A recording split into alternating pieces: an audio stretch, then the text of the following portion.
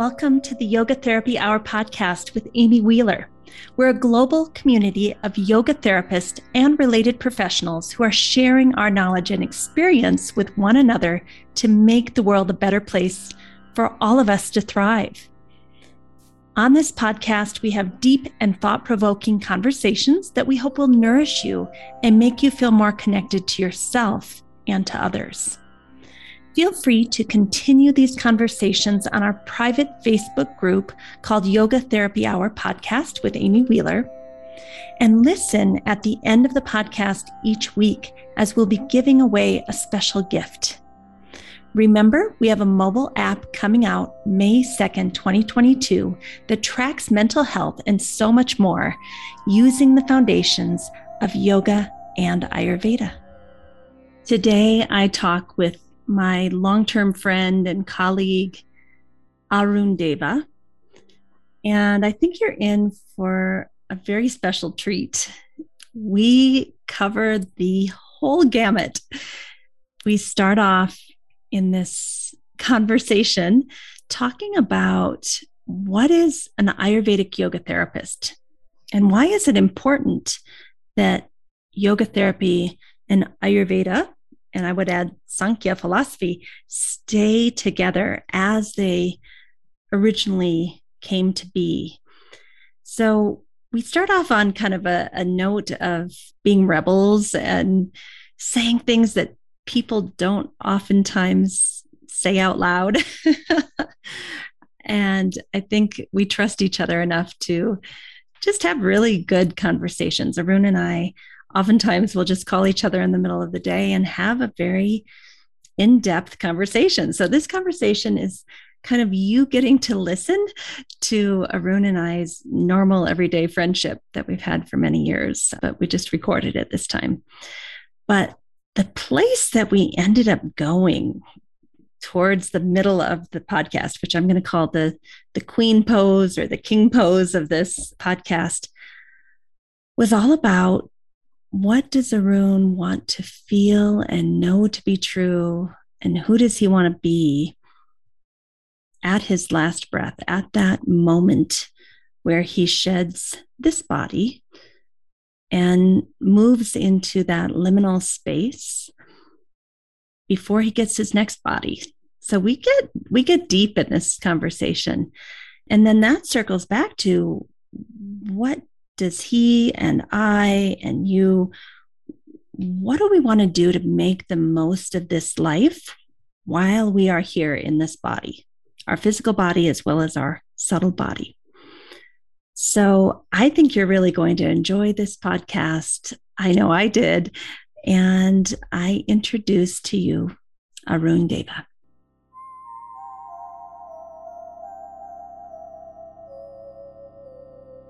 Om Gam Ganapatiye Namaha. Om Bhagavate Shri Ramadutaya Namaha. Om Hrim Shri Lakshmi Dhiyo Namaha. Om Gurave Sarvalokanam Bhashyaje Bhavaroginam Nidhaye Sarvavidyanam Dakshinamurtaye Namaha. Welcome, Arun Deva. Thank you for that opening chant.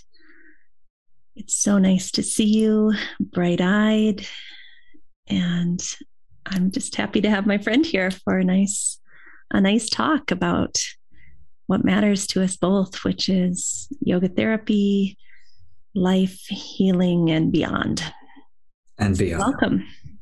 Thank you, Amy. I'm so happy to be able to do this. And you are just such a bright light in the field of yoga therapy. And I love all the work that you do. Thank you. I have good teachers and mentors like you supporting me every step of the way. So you and I have worked together on a couple of projects, one of them being helping NAMA, or the National Ayurvedic Medical Association, come up with standards for an Ayurvedic yoga therapist. And even after I got off the committee, you continued on to the work and continued to grandparent people into the NAMA Ayurvedic Yoga Therapy Program, which I honor you for. But I want to go all the way back to the beginning and talk about, how did you first envision something called an Ayurvedic yoga therapist?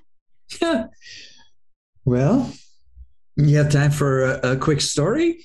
We have all the time in the world. So I think it was 2002. I was at the Ayurvedic Institute in New Mexico, taking my first class with Dr. Vasant Lad, who is, of course, one of our heroes in the Ayurvedic world, in America at least. He had a little bit of an issue with his lower back, and I offered to do a little work on him. And on the break, he just took me into his office, and I did a little work on him. And he came back and he goes, "Oh my God, this is amazing," and everything. And he goes, he can be a little effusive. And so he was, and there I am sitting a little embarrassed. And then he turns around and he goes, "You should marry yoga and Ayurveda." And I'm sitting there and I'm thinking to myself, wow, I mean, this is something that is in my heart. I feel this. I've been feeling this before he said anything. He's psychic, or all these thoughts are going through my head. Of course, I find out later on that he says the same to everybody.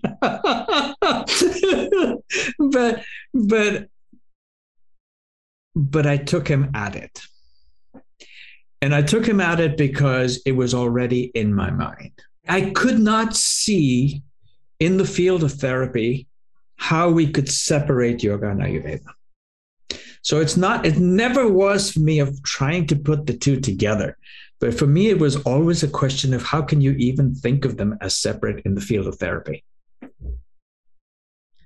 Which is in and of itself so interesting, because I do think, through our Western kind of colonial lens or mindset, people have actually separated them. And I like what you said, that they belong together, and they always were together. Yoga, Ayurveda, Sankhya philosophy.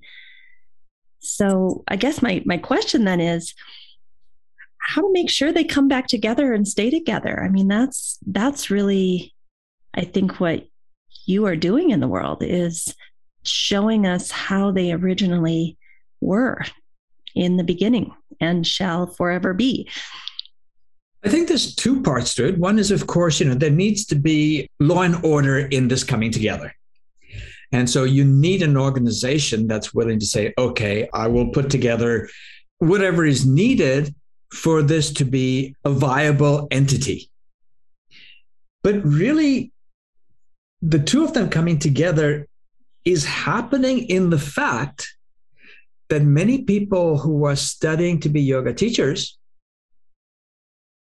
are going on to study Ayurveda. And many people who are wanting to become Ayurvedic practitioners, as they go into it, they find themselves being drawn to yoga. So there's an organic happening to this also.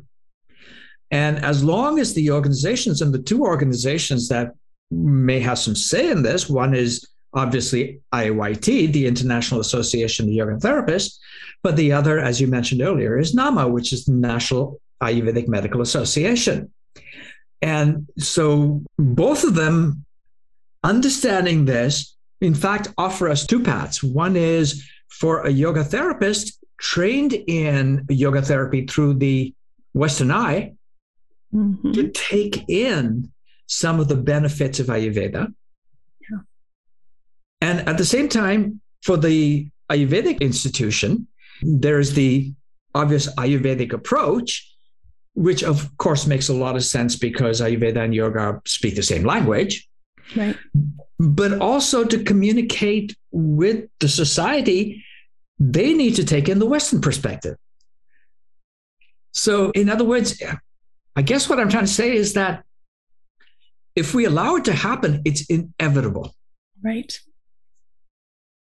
And, there's a third organization, AAPNA, AAAPNA, which I'm not going to try to remember what all that stands for, but it's an Ayurvedic association with now an Ayurvedic yoga therapist track.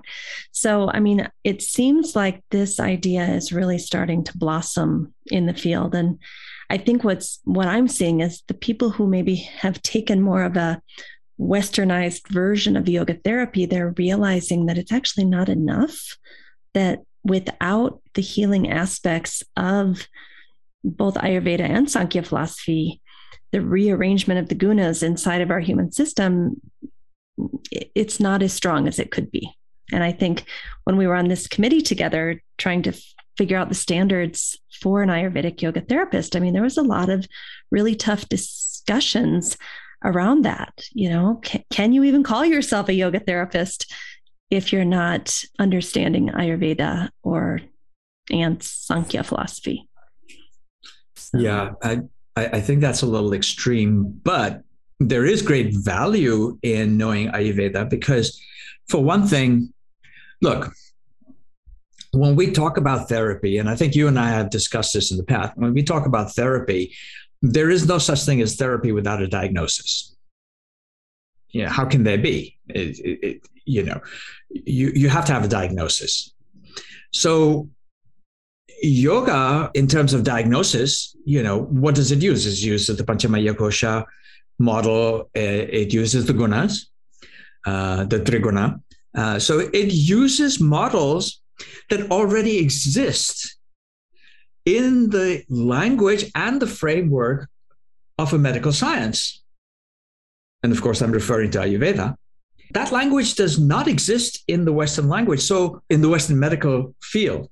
So I guess what I'm trying to say is that when you bring yoga and Western medical or modern medicine together, you're going to have to do a lot of translating because they're not the same language. And it's messy.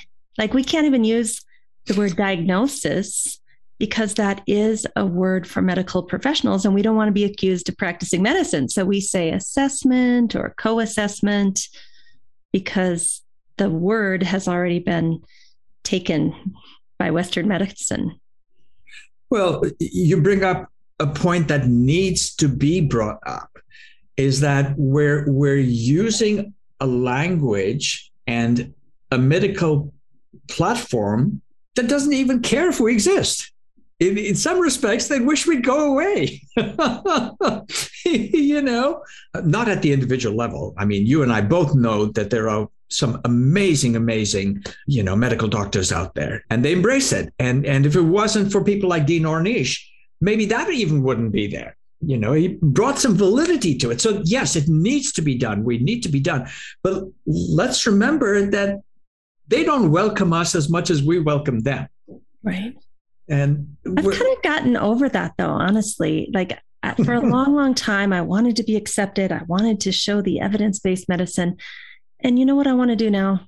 Just show the results. Just give me someone with chronic pain or autoimmune, and I'll fix them up for you, or self-empower the person to fix themselves up. Like, I don't need to prove myself anymore. I don't know how you're feeling, but I just feel like, okay, I'm just going to do the work and let that speak for itself. How do you feel? Well, I think I pretty much felt that way all along. I always thought I was a rebel for feeling that way. So I'm glad that you feel that way too. But, always right from the beginning, for me, it's always been just do the work. To be very honest, I don't make a great yoga therapist in terms of applying it through the medical lens.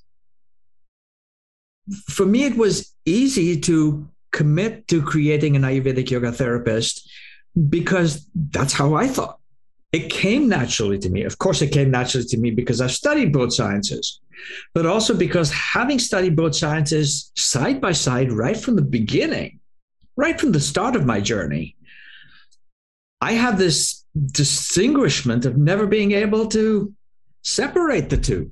For many people, we're trying to put the two together. For me, I've never been able to separate the two. So yes, I agree with you that as long as we're doing the work and we're getting the results, who cares whether we're accepted or not? But on a bigger level, it is important that we be accepted, because as we go mainstream, we can bring more, because you and I know how much benefit this could bring. I agree. And I just got tired, I think. I think I got tired. So I'm like, I'm going to do my thing. And if we all do our thing, they're going to see what we're doing. They're going to see the results. And let's just do that. And you could convince me otherwise, Arun, the big picture. But right now I'm just tired of trying, like, please like me, please see what we're doing. It's amazing, you know? Well, not only am I not going to dissuade you from that, but you're just basically quoting Krishna right now. Just do the work. Don't be attached to the results. I think what I'm saying is that for us to be as successful as we would like, not on a personal level, but on the bigger level, because you're a teacher. Yeah. More than anything else, you're a teacher. You have a school, you teach yoga therapy. So, your students need to go out in that world and be accepted. That's true. So from their perspective, it's important. Okay, now you got me. I'm back in. From a personal perspective, you and I couldn't give a fill in the blank. Yeah. So what are some of the reasonably expected outcomes? Like when we talk to our students or we talk to medical doctors or anyone who's willing to listen, we have this, what I call in Western terms, like a lifestyle medicine is what we're doing. And when they say, well, what can we expect from the work that you're doing? What do you say? Life change. When you go to a doctor for a headache, he gives you a pill and your headache goes away, but it's never really gone. It's just going to come back. So you're on a regimen of taking a pill, and then at some point, the pill stops working. And then we look at the next stage, or because the pill has been causing other stuff going on in your body, now we're looking at something else that we have to address. So there's no requirement on your part to do anything other than take the pill. And so you agree to that. You agree to that because you don't want the pain. Someone comes to us and says, I have a headache. And we start asking questions such as revolving around their lifestyle, their diet, how they sleep, when they sleep, what are their stress levels, what's going on with them. What we're doing is we're digging, we're trying to find out why they're having a headache. We're not just saying, oh, you're having a headache, take a pill. We've got great pills for you. It'll take your headache away, right? We do something else. We sit down with them and we say, let's figure out why you're having a headache. So there's two parts to this. One is it becomes life-changing because now that we've figured out why you're having a headache, something has to change if you want the headache to go away and not take a pill. Or take a pill and do the lifestyle management. Sure. Yeah. We're not cruel. We want to address the fact that you're in pain. So, we may give them something else. I mean, instead of a pill, we may give them an herbal decoction, or we may suggest, a massage. Mm-hmm. Sometimes a massage will take away, or we may suggest, other things, like stopping certain things. It could be having to do with your digestion. Your headache could have to do with what's going on in your gut. It could be related to your sinuses. So we're trying to figure this out. And as we figure it out, we take away the cause of the pain, and the pain's gone away. But in the meantime, here's an oil, rub it on your forehead, and the pain's gone away too. Right. You don't even have to take a pill that's going to put some kind of stress on your liver. And there's nothing in this that is revolutionary. In fact, it's what we did for thousands of years before we got the aspirin, or it's grandmother's wisdom. Yeah. On some level, yes, it is on grandmother's wisdom. Yeah. And I think the other thing that is kind of revolutionary is this idea of self-reflection, self-awareness, and self-regulation, right? That we have to observe ourselves if we are the client or the student. We have to be empowered to make these shifts and figure out a way to get up early enough to be able to do that practice in the morning or that oil massage or make a breakfast, hot cooked breakfast. So I think, it's really different. We can give the students all the support and here's what you need to do, but they can't just pop the pill. They actually have to rearrange their lives in order to rearrange the gunas inside of them. I like where you're going with this. We help people rearrange their lives. I like that. Well, isn't that what a doctor should do? Help you rearrange the habits, if you wish, that are hurting you. Absolutely.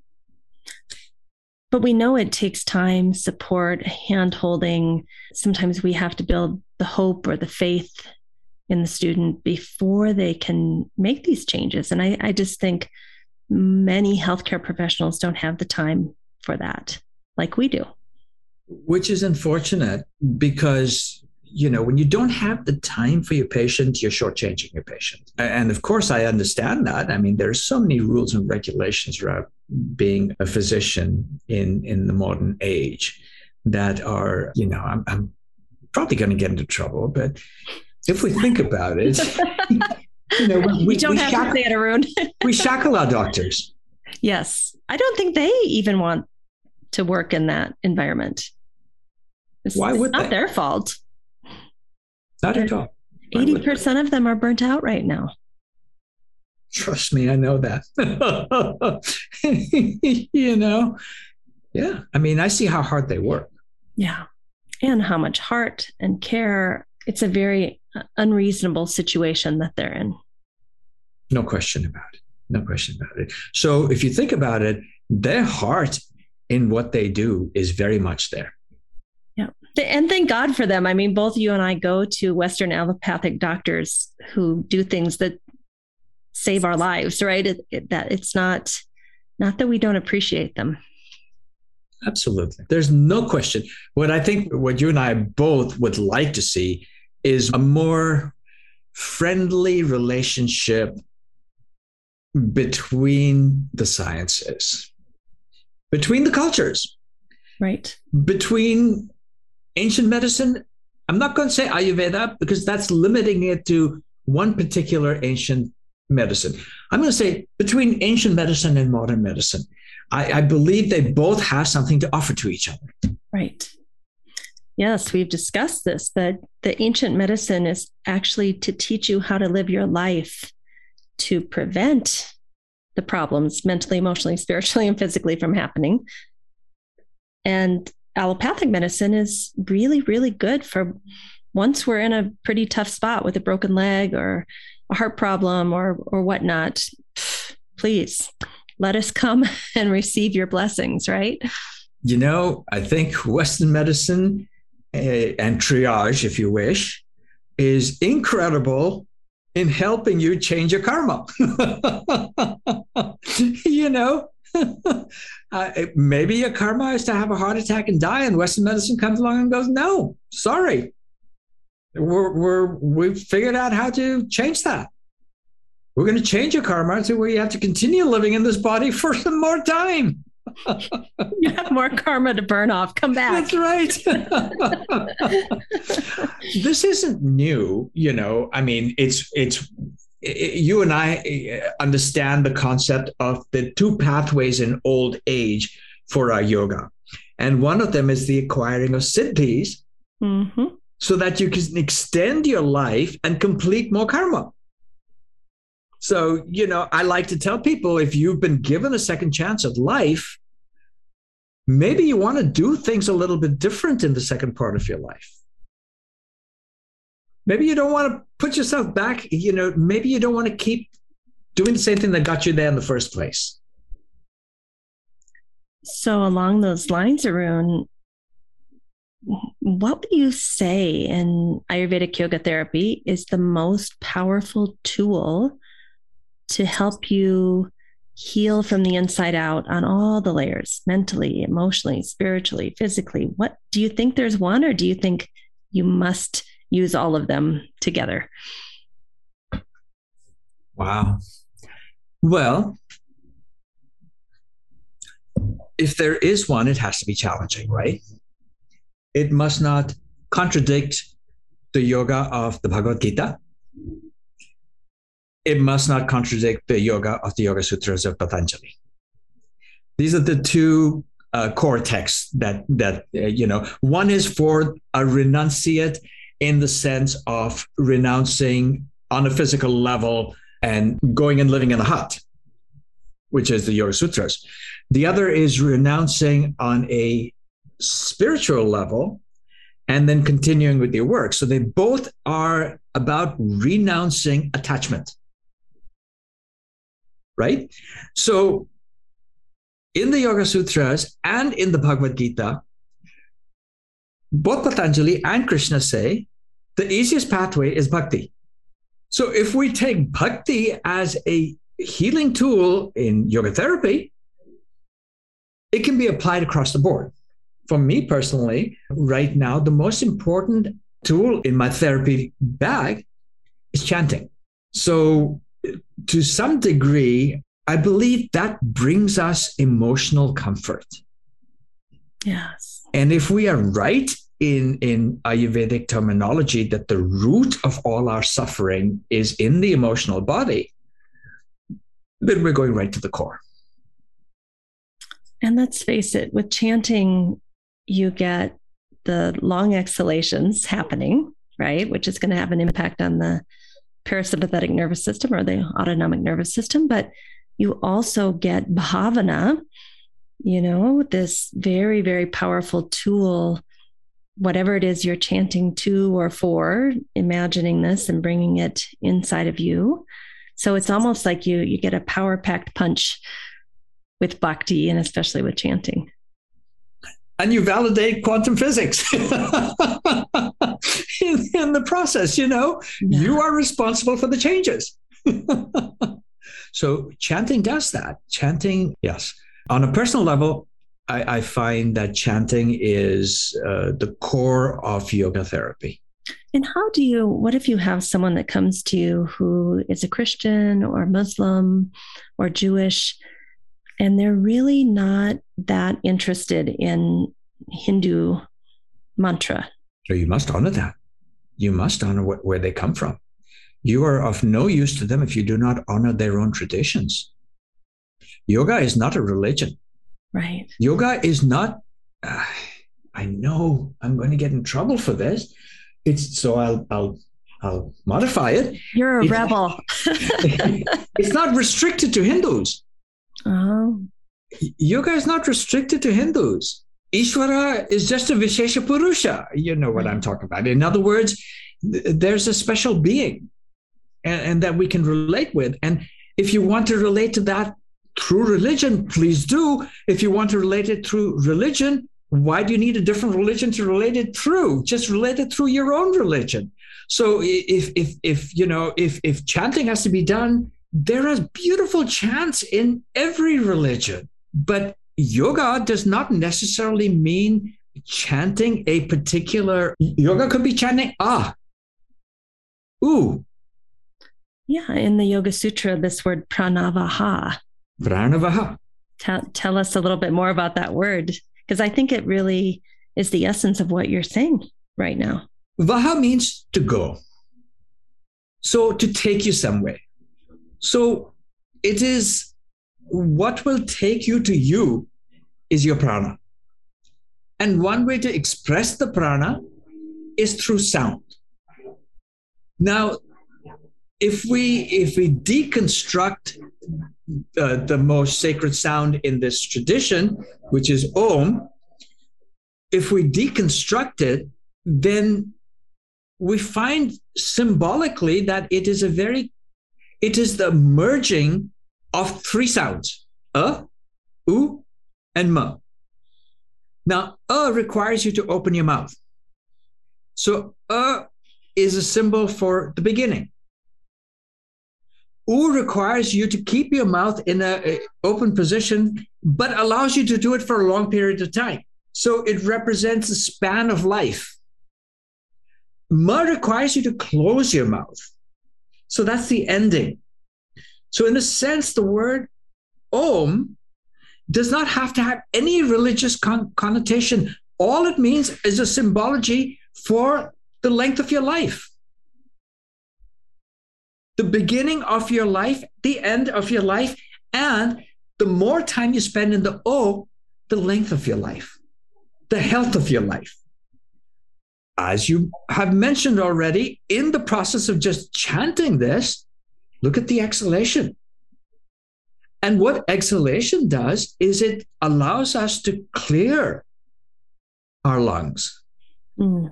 And there's no way you can chant without, if you try it, you have to take a deep breath. And to take a deep breath, your spine automatically lengthens.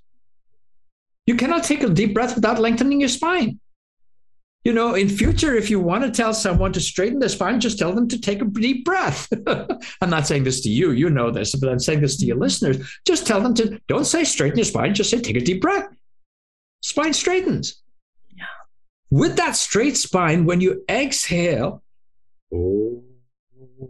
and you let it continue, you are reaching into the parts of your lungs that haven't seen prana in a while.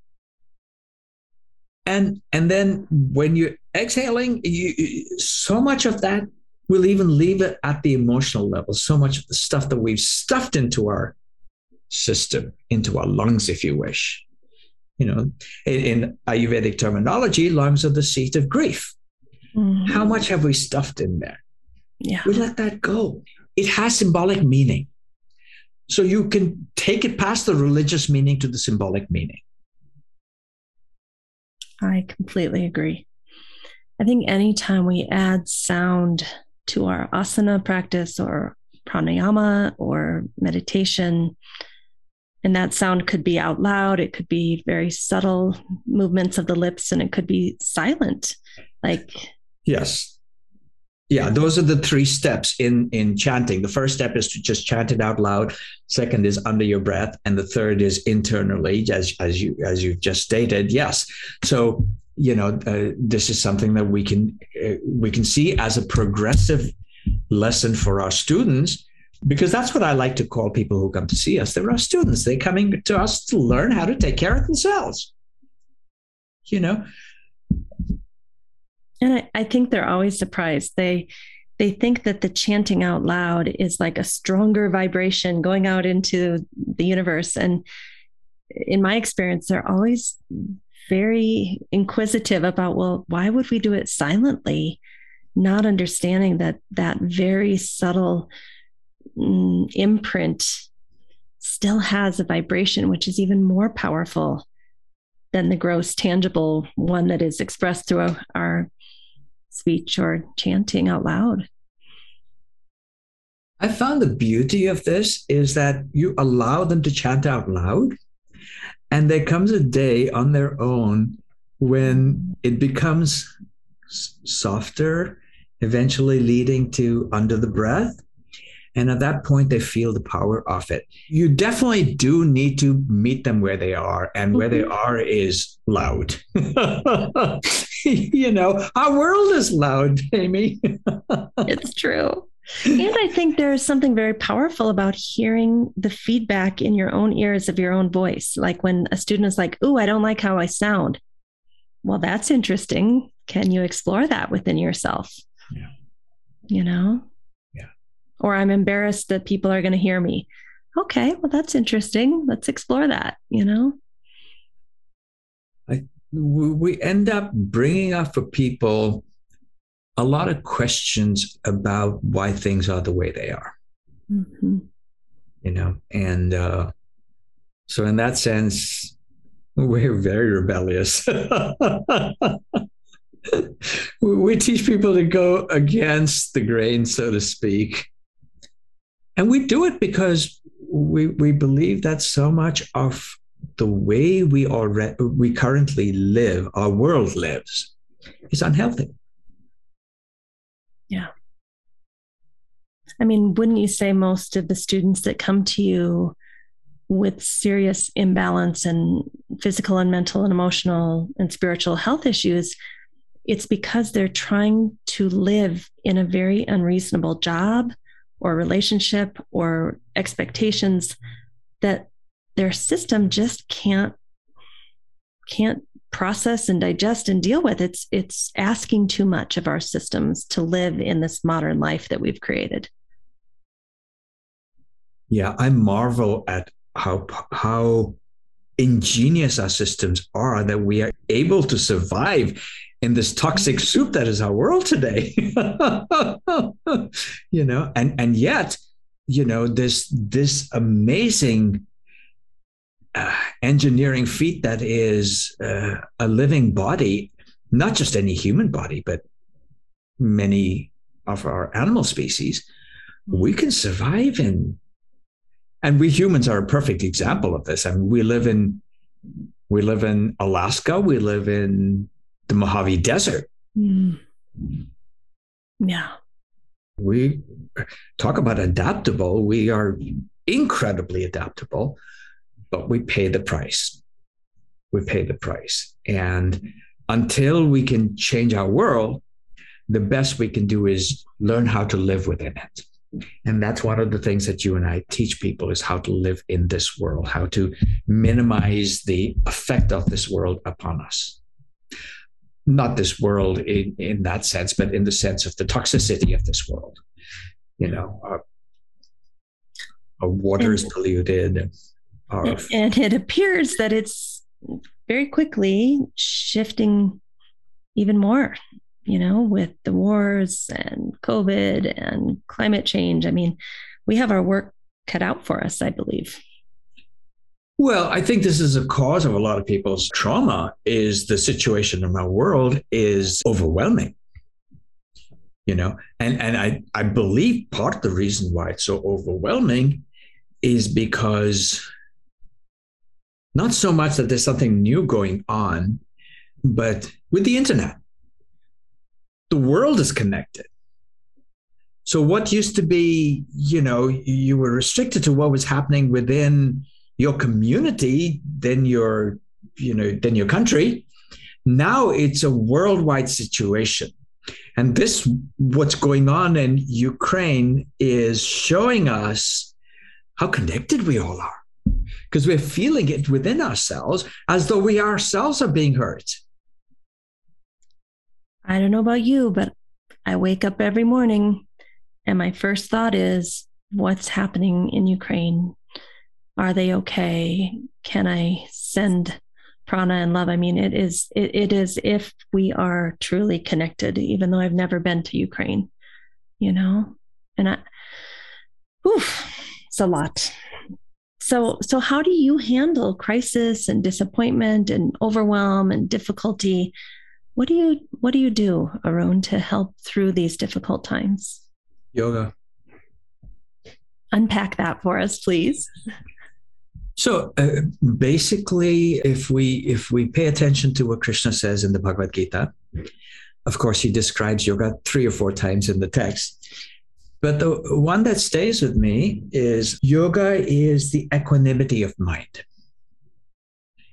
Equanimity of mind means that the mind will not be disturbed by what's going on. It's not that the mind is now just a cold, emotionless organ, but that we have to become stronger than the situation, or we are never going to be of any help to anyone. Especially for those of us who this is our work. We need to be there for others. So in being there for others, the most authentic way of being there for others is as an example. Yeah. So us learning these things that we teach others about. So what does yoga teach us? Yoga teaches us minimize the amount of harm you do in this world. So it's a moralistic code. Yeah. Try not to take things that don't belong to you. It's a moralistic code. Don't lust. Don't lust. Don't desire, which goes against the grain, because in a consumer-based society, we're taught to desire. And here comes yoga and says, enjoy, but don't desire. Right. In fact, you'll find more enjoyment when you let go of desire because there's no expectation. And expectation always trips up the enjoyment you're going to get from whatever you're enjoying. I'm enjoying a mango. My expectation is tripping me up because my expectation is of the last mango I ate. And this one is just not measuring up to it. And maybe I can get a different mango. And maybe I can get a different mango or maybe a second or a third mango. Well, let's take it further. Maybe I can get a different wife. Well, I was thinking now, I was interchanging mango for just about anything that you want to insert in. And then when you get to the niyama, santosha. Be content. When you're content, anything that's given to you is like a gift. It's so much. So, in fact, I am very clear. You should not begin your asana practice until you have, to some degree, committed yourself to the yama and the niyama. If nothing else, for health purposes. Because asana, which is supposed to create sukham sthiram, which is supposed to create the ease and the comfort and the stability of the body without the use of yama, without the understanding of yama and niyama, asana can do the opposite. It can hurt you. It can create discomfort. Yep. And we see that every day, which is why yoga therapy is such a big field. Helping all the yogis come back from injury. I'm laughing. It's not even funny, but and I myself have been there, grasping. We both have. To do the poses I could do 10 years ago, pushing too hard. Yeah, we are being taught how to practice yoga. We are not being taught how to practice yoga safely. With awareness and ability to be present in our bodies, how they're showing up on the mat today. Yeah. You and I and so many others seek out the tradition of yoga. Mm. And those of us who seek out the tradition of yoga suddenly realize that what we've been doing, why has it hurt us, or why has it not taken us to where yoga says it's supposed to take us, is because we were not doing yoga the way we're supposed to. It's so interesting. The style of yoga that both you and I practice, the Krishnamacharya tradition, and the slow, steady, breath-based, coordinated with movement. It just is painful for me to see students who think it's too slow and too boring and not enough of a workout in some cases, although I think it can be very challenging in terms of the physical. But because their expectation is of something faster with music, with this and that, and all this stuff added in, and it's kind of painful to watch people not appreciate the beauty of that slow, breath-based practice. This is so powerful. How do you feel about that? I have some sympathy. For they're coming to yoga because it's the rage. And so they want something that fits into their particular lifestyle, which includes doing exercise to music. And so can they get any benefit out of it? I believe they can. But I also noticed that after some time, one of two things happen. One is they just give it up. Mm-hmm. Or they start to wonder, because it affects them. Right. What it'll be like to do this without the music. What it'll be like to do this with the breath. And then they'll do that. They'll start going to the more serious class, the class where they're learning something, not just having a physical workout. And then they get attracted to the class that has some pranayama going on. Mm-hmm. And then they become a little bit more open to the sitting at the end and allowing yourself to be quiet for a little while. So I'm okay with them starting there. Me too. I will say that. And I do think the yoga world is maturing. No question.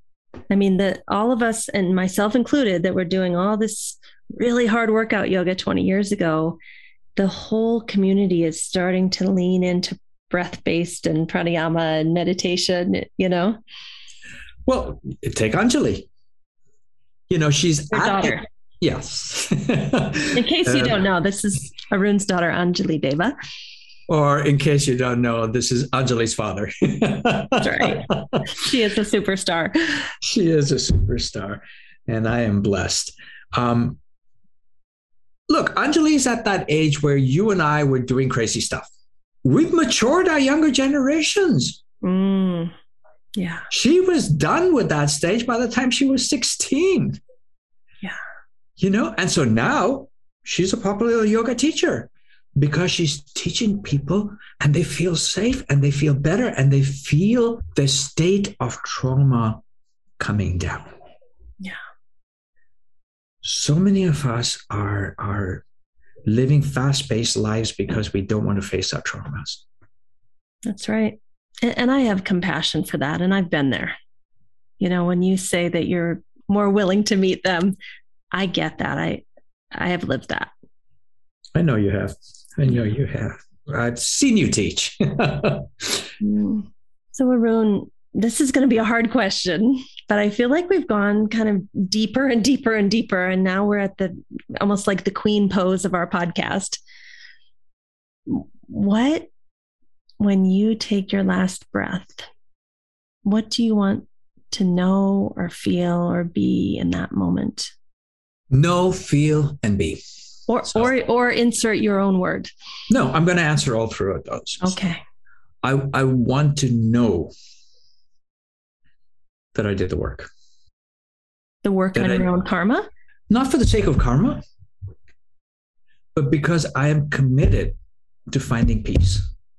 And I am of the belief that, all I'm going to do is shed this body.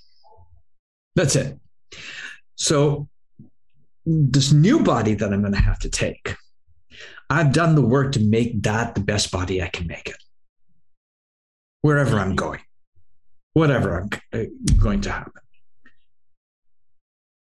What I want to feel at that moment is what I don't want to feel. I don't want to feel fear. I don't want to feel fear in that moment. I want to, and I don't want to feel excitement either. Ooh, I get a brand new body. No, I want to feel awake. And what I want to be as ready as I can. Which, as we know from the Yoga Sutras, Abhinavesha, that fear is one of them. Even, what do our sutras tell us? That they tell us even the great scholar, even the great yogi has fear at that moment. So I respect that I will have fear in that moment. I just want to minimize this as possible. And I want to be there for me. So we know you don't want to feel fear, but would you say the opposite of that, the thing you do want to feel, is a very deep shraddha or faith or trust or conviction?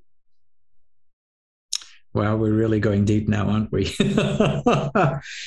It isn't so much that I should have shraddha. That's a given. That's a given.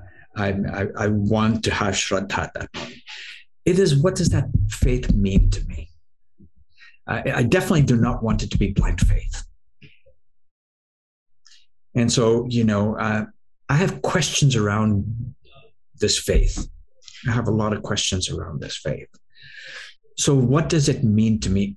what it means to me at that moment, what I have Shraddha in, is that nothing is ending. This I have Shraddha in.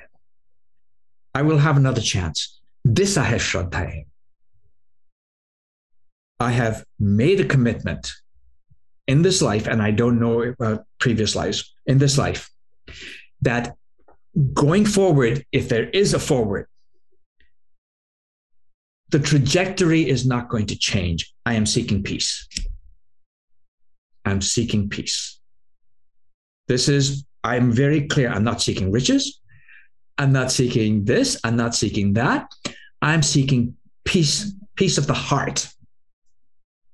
And as our language teaches us, the heart is the seat of the mind. That's right.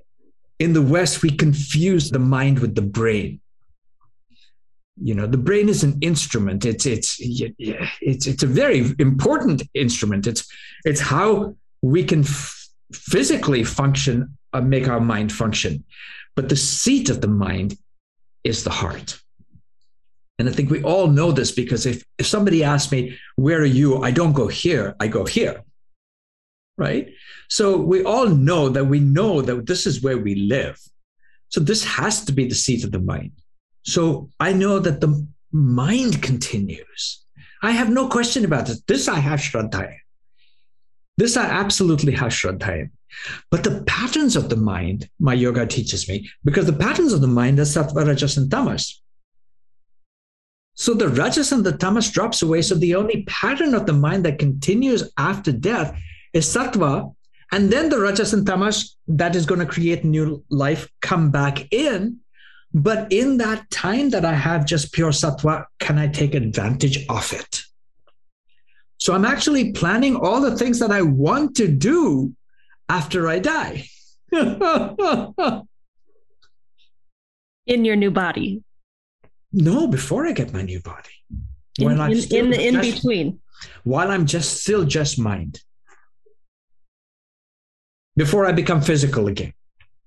I'm really resonating with what you're saying. And I've never told this short story before, but I'm going to tell it because it just fits with this.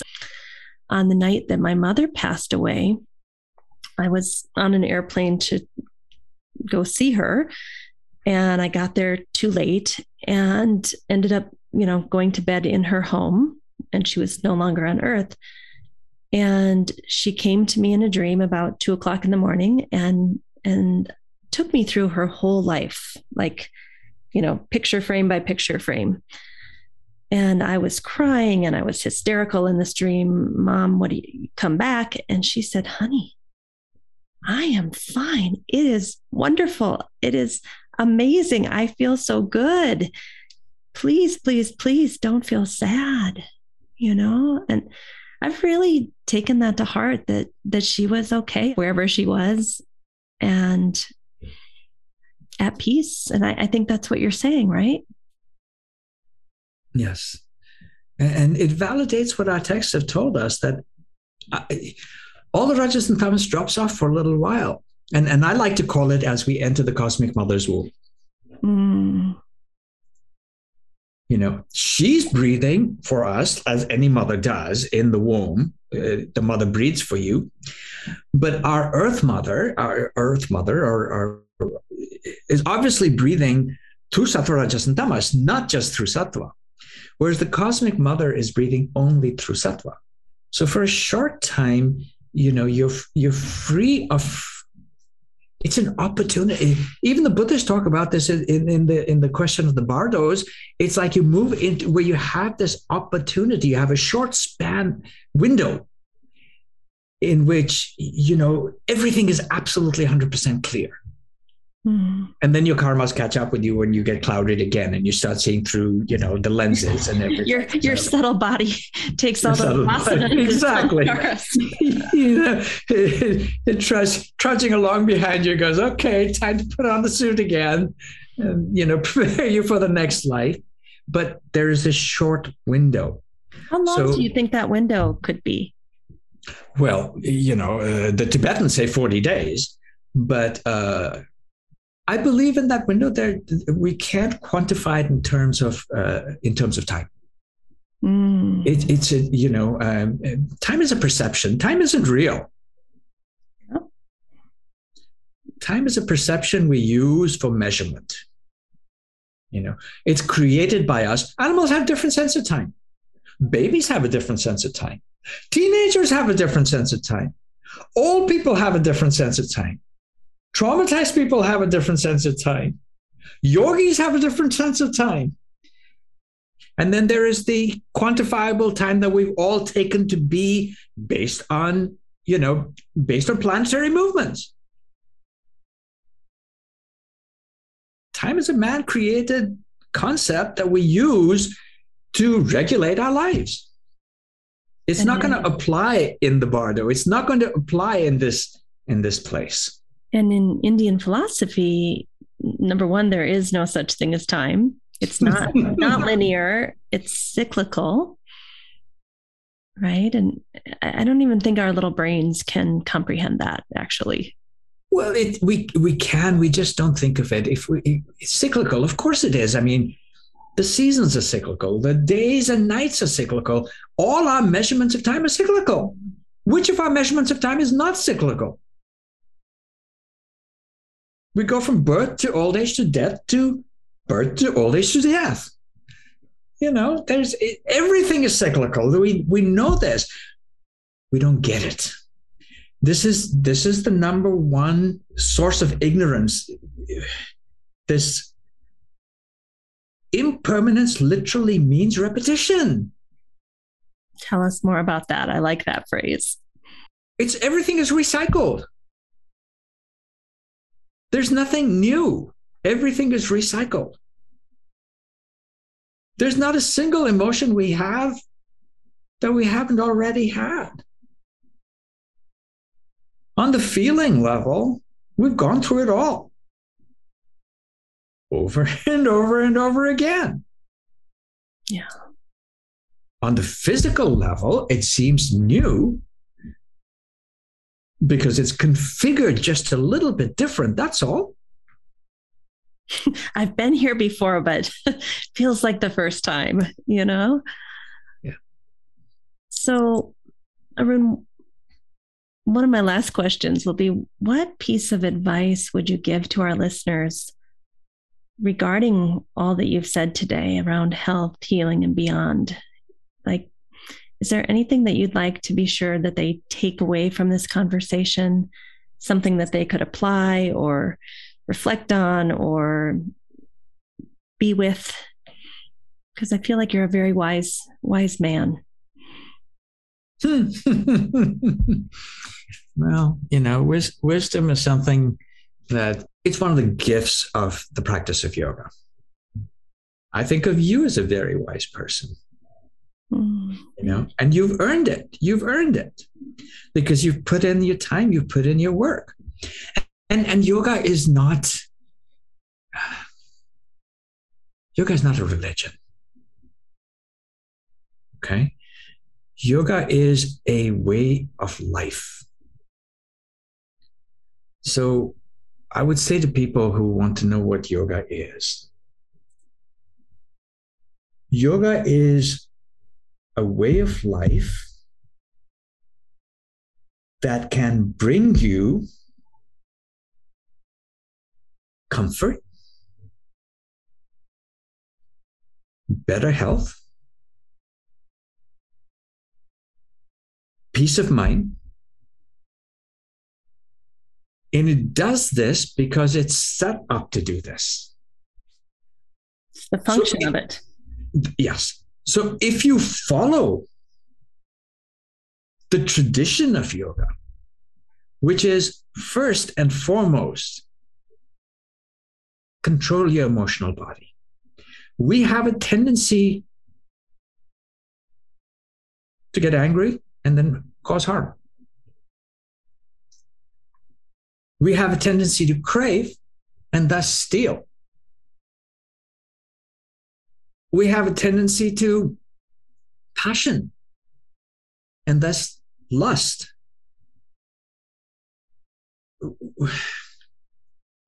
We have all the activities of the vrittis, right? The consequences of these states of mind that don't serve us. That is correct. And so these are things that belong in every religion. At the core of every religion is don't harm, don't cheat, don't lie, don't steal. There is not a single religion at the core of which this is not there. So yoga does not contradict your religion. And so if you approach it from that perspective, yoga is nothing other than a tool we can use to improve the quality of our lives in the here and now, leading to better karma, which leads to better life in the then. Yoga therapy is to help you get to yoga. I love that. Yoga therapy is to help you get to yoga. To even stabilize your body and mind and spirit to a degree where you could start to experience the true manifestation of having peace in your last breath, having sattva in that time between this life and the next. Don't restrict your yoga to a yoga studio, a yoga class, a workout. Don't restrict it to that. In fact, as you go deeper into the yoga, you will need less of the physical workout. Although, if we look at the 3 sutras on yoga, on asana in the Yoga Sutras, the third one is basically saying that through the practice of this physical workout, you can get to a place where 3 things no longer bother you. The effect of the senses on your body, hot and cold. The effect of the senses on your mind, pleasant and unpleasant. And the effect on your spirit, longing for and accepting. And in the order of the sutras that comes, next sutras are talking about pratyahara, or the senses turning inward. Do you feel those things have to happen kind of as a precursor to pratyahara, turning inward, leading into meditation? Do you feel it's linear like that? I've always had some difficulty grasping pratyahara. In fact, there is no guidelines on pratyahara until much later texts. How do you do pratyahara? You know, it's a result, though, right? Of pranayama. Wouldn't you say it's the No, there are actual practices, Shambhavi Mudra, Yoga Nidra. Yeah. And then there are the Vedic practices that belong to, that arise also. But primarily, they're symbolic. How do you practice pranayama? Yes. So you bring up a good point, is that pranayama should lead you, asana should lead you into pranayama. Pranayama should lead you into pratyahara. Now, Patanjali also makes it clear that you can bypass pratyahara and go straight from pranayama into dharana. Right? The last sutra on pranayama that he says is about pranayama creating a sattvic mind so you can slip into, and then he puts in pratyahara.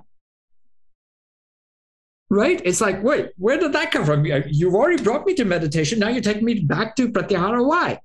Because we need to reinforce it. Yeah. We need to reinforce it. So it took me a while to understand that pratyahara is in there as a reinforcement to what pranayama has brought to you. It needs to be reinforced before you do your dharana. Let's also remember that the first chapter begins with you being able to do dharana and shortly step into samadhi. So for those who can go into meditation without having all the preparation, have at it. Have at it. Have at it. Yeah. Well, Arun, I've kept you for an hour, and I think we've only touched the surface of your wisdom, your knowledge, your heart. And I want everyone to know how they can study with you, both in person, possibly online, but also you have all of these courses that have been recorded now, especially during COVID times. You've done so much online. So they could even study with you asynchronously at their own pace. Where do we find out more? Because I feel certain people are going to want to hear more. Anyone and everyone is free to reach out to me through email. Which is? My website is very simple. It's Yoga Rasayana. Well, it's simple in the sense that the first part of it is yoga, and the second part of it is a little more complicated. Rasayana means to rejuvenate, to nourish, to use yoga to nourish ourselves back to health. Look, I'll make it very easy for you. If you Google Arun Deva, there's only one. No. There's tons. Okay. But you Google Arun Deva Yoga or Arun Deva Ayurveda, you'll get me. And we'll put your website in the show notes. Okay, perfect. If that'll show up, that'll be great. Yes. So yogarasayana.com is very easy. Or Google Arun Deva Yoga, Arun Deva Ayurveda, I will come up. If you just Google Arun Deva, you might get a financier or a cricketer. Oh, well, thank you, Arun, for spending this time with us. And I love the depth that you were willing to go with us today. I think it is part of yoga. And I think we need to know where this journey is taking us. You know, so many students study chapters 1, 2, 3 of the sutra. And then when they get to 4, they're like, oh, that's where we're headed. Oh, hell no. And what you talked about today is within the realm of chapter 4 of where we're headed and why we're doing this in the first place, that many of us didn't even know that's the journey that we were on. What's that old saying? You can't have your cake and eat it too? We want to be at peace and have our desires. You can't do both. But it's worth giving or lessening our desires. Let's just put it at that, at lessening our desires. It's automatic. As one goes away, the other comes in. Right. It will not be a sacrifice. It will just be a natural emergence that we don't even have to worry about right now, right? But it sounds like you're committed to really taking on chapter 4 with whatever time you have left. Well, yes. Why waste the rest of my life? Yeah. Well, Arun, you're an inspiration and, you know, just such a precious human being to so many of us. And I thank you for your time today. I just enjoy our conversations, Amy. And now we've got one that's recorded. We usually just do this pontificating between ourselves. So now everyone got to hear what we talk about. It's just another conversation you and I have. Shh, that was supposed to be a secret. Nobody should know that we talk about all this crazy stuff. Oh, thank you so much, Arun. You know, we began with a chant. So if it's okay with you, and we did chant to the Guru, I would like to end with a chant to the Devi. Please. Devi means goddess for. Sarvasarupe sarveshe sarvashakti samanvite bhayebhyaha trahino Devi Durge Devi namostate.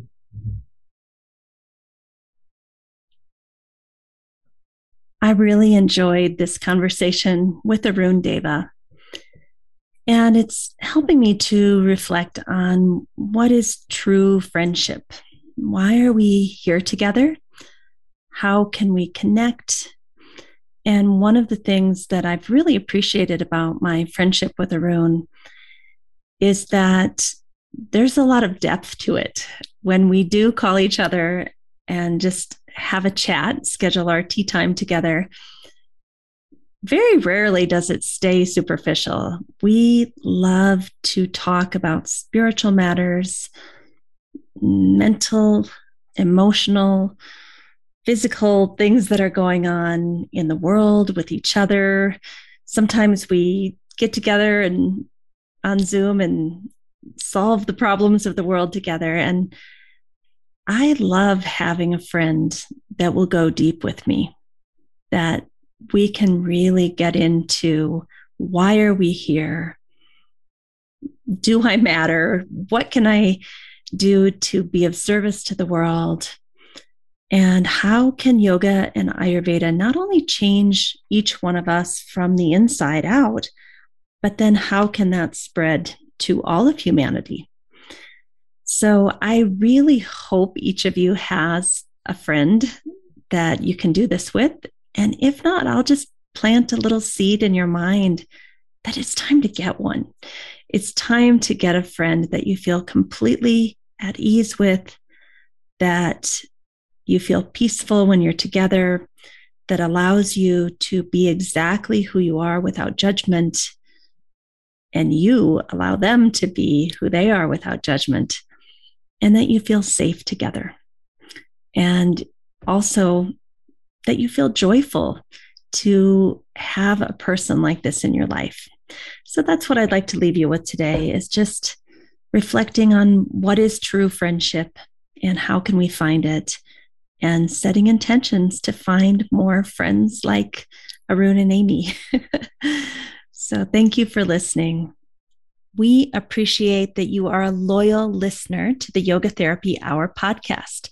We'd like to give you a gift each week of an infographic. All you have to do is sign up in the show notes below, and it will be sent to you each week.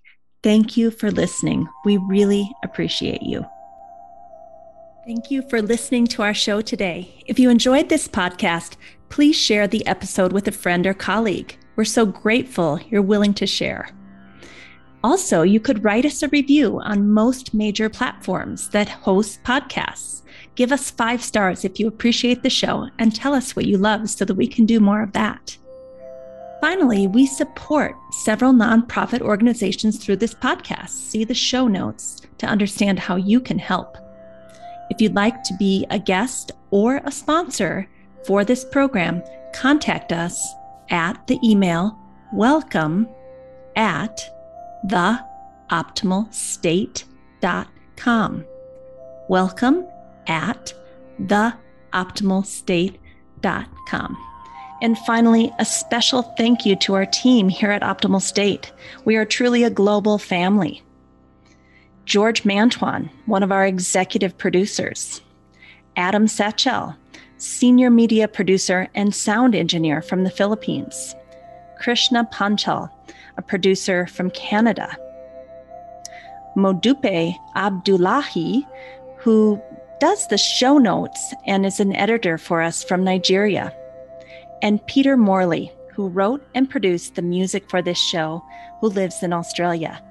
Find more about Peter's work at www.zenmusic.biz. Thank you for listening. We'll see you next time.